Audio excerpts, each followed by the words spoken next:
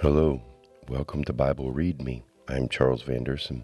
Today I will begin summarizing the daily chronological Bible reading beginning with October the 15th, day 288.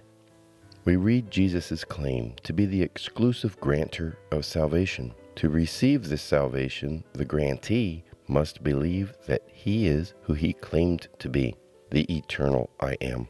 Jesus taught that we prove our true ancestry not by our DNA, but by our actions. We are descendants of whom we imitate. Abraham was a man of faith in God. We will truly share in his inheritance when we also have faith in God. Those people who reject Jesus imitate the devil and thereby expose their true family ties. Jesus sent out his disciples to heal the sick and to proclaim the kingdom's imminent arrival.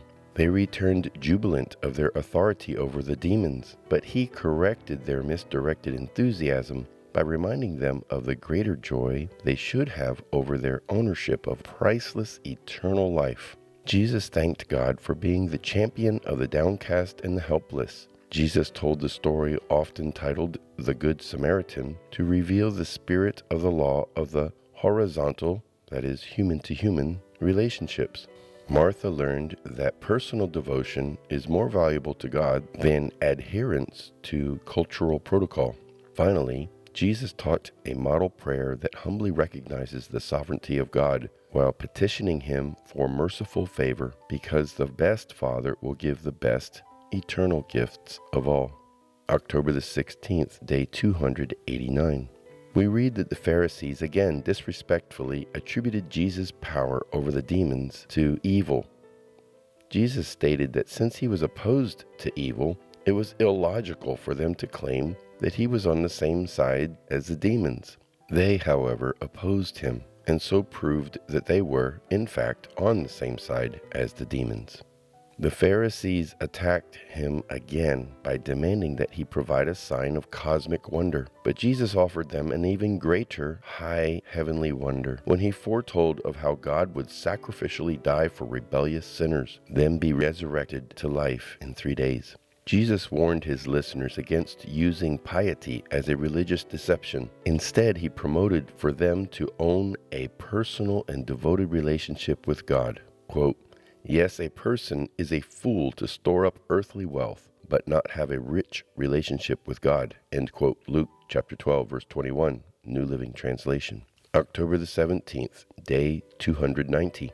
We read Jesus' warning for believers to be ready for his return. The spiritual leaders and anyone who is well-versed in holiness will have more action required of him or her than those that are ignorant. But on the other hand, the faithful leaders will receive an even greater reward for his or her faithfulness in expediting the Master's will.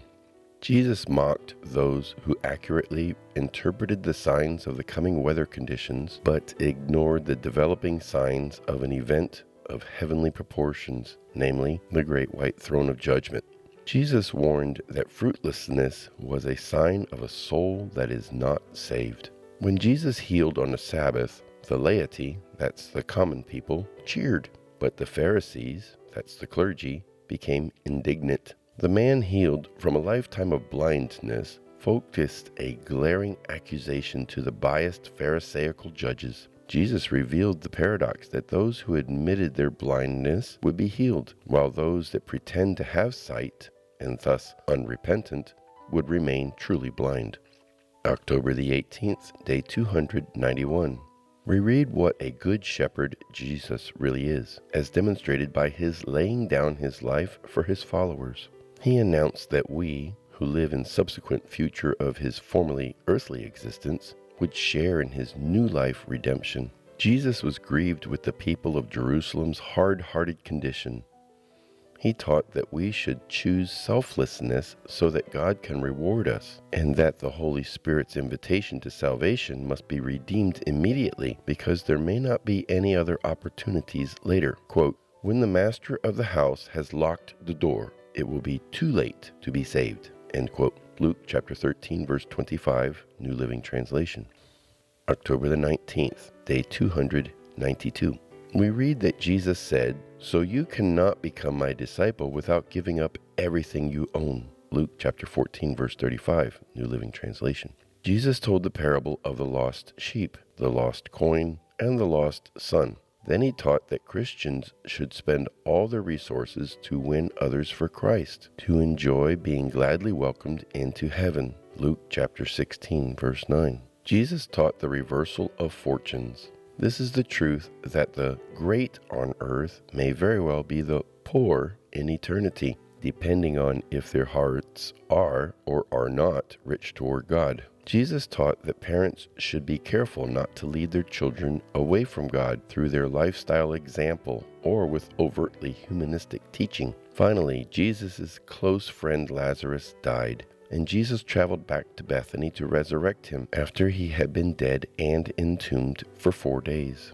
October the 20th, day 293. We read that Jesus went to Bethany to raise Lazarus from the dead, even though earlier the people there had tried to stone him to death.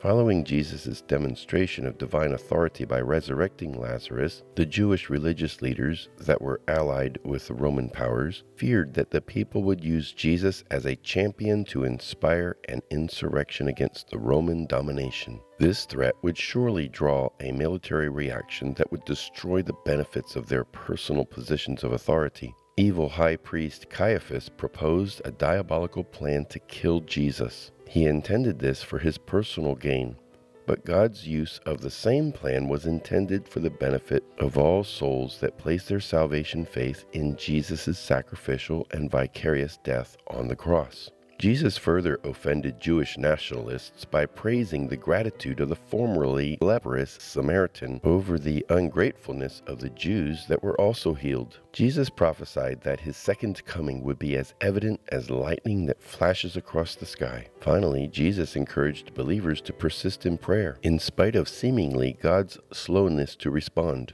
Jesus challenged, quote, "But when the Son of Man returns, how many will he find on earth who have faith?" End quote. Luke chapter 18, verse 8, New Living Translation. October 21, day 294. We read how Jesus went against the grain, so to speak, by respecting the humble in heart and deed over the exalted leaders that flaunted their position over the helpless poor. He crushed their attempted theological entrapment with truth that answered their question while also exposing their sinful hypocrisy. The disciples acted like many church leaders that I have observed through the years that often discount the importance of serving the children in their ministry. Hopefully not, but maybe, because the children's offerings would not cover the cost of their care. These leaders apparently did not realize that the children in their church will become the adults they so eagerly try to reach within just a few years. Besides, children are the ones whose hearts are not yet calloused by having committed many sins and are still tender toward the truth of the gospel. Jesus rebuked the disciples' misdirected objectives. Believing the false paradigm that health and wealth is a proof of a person being right with God, the rich man was unwilling to humble himself enough to share his stuff so that he could become rich toward God. Jesus promised an 100-fold return to believers that voluntarily leave behind anything for his sake. This ends this week's episode of Daily Chronological Bible Readings. My next episode will pick up on the Daily Chronological Bible Reading of October 22, day 295. I look forward to your visit then. May the Lord bless you.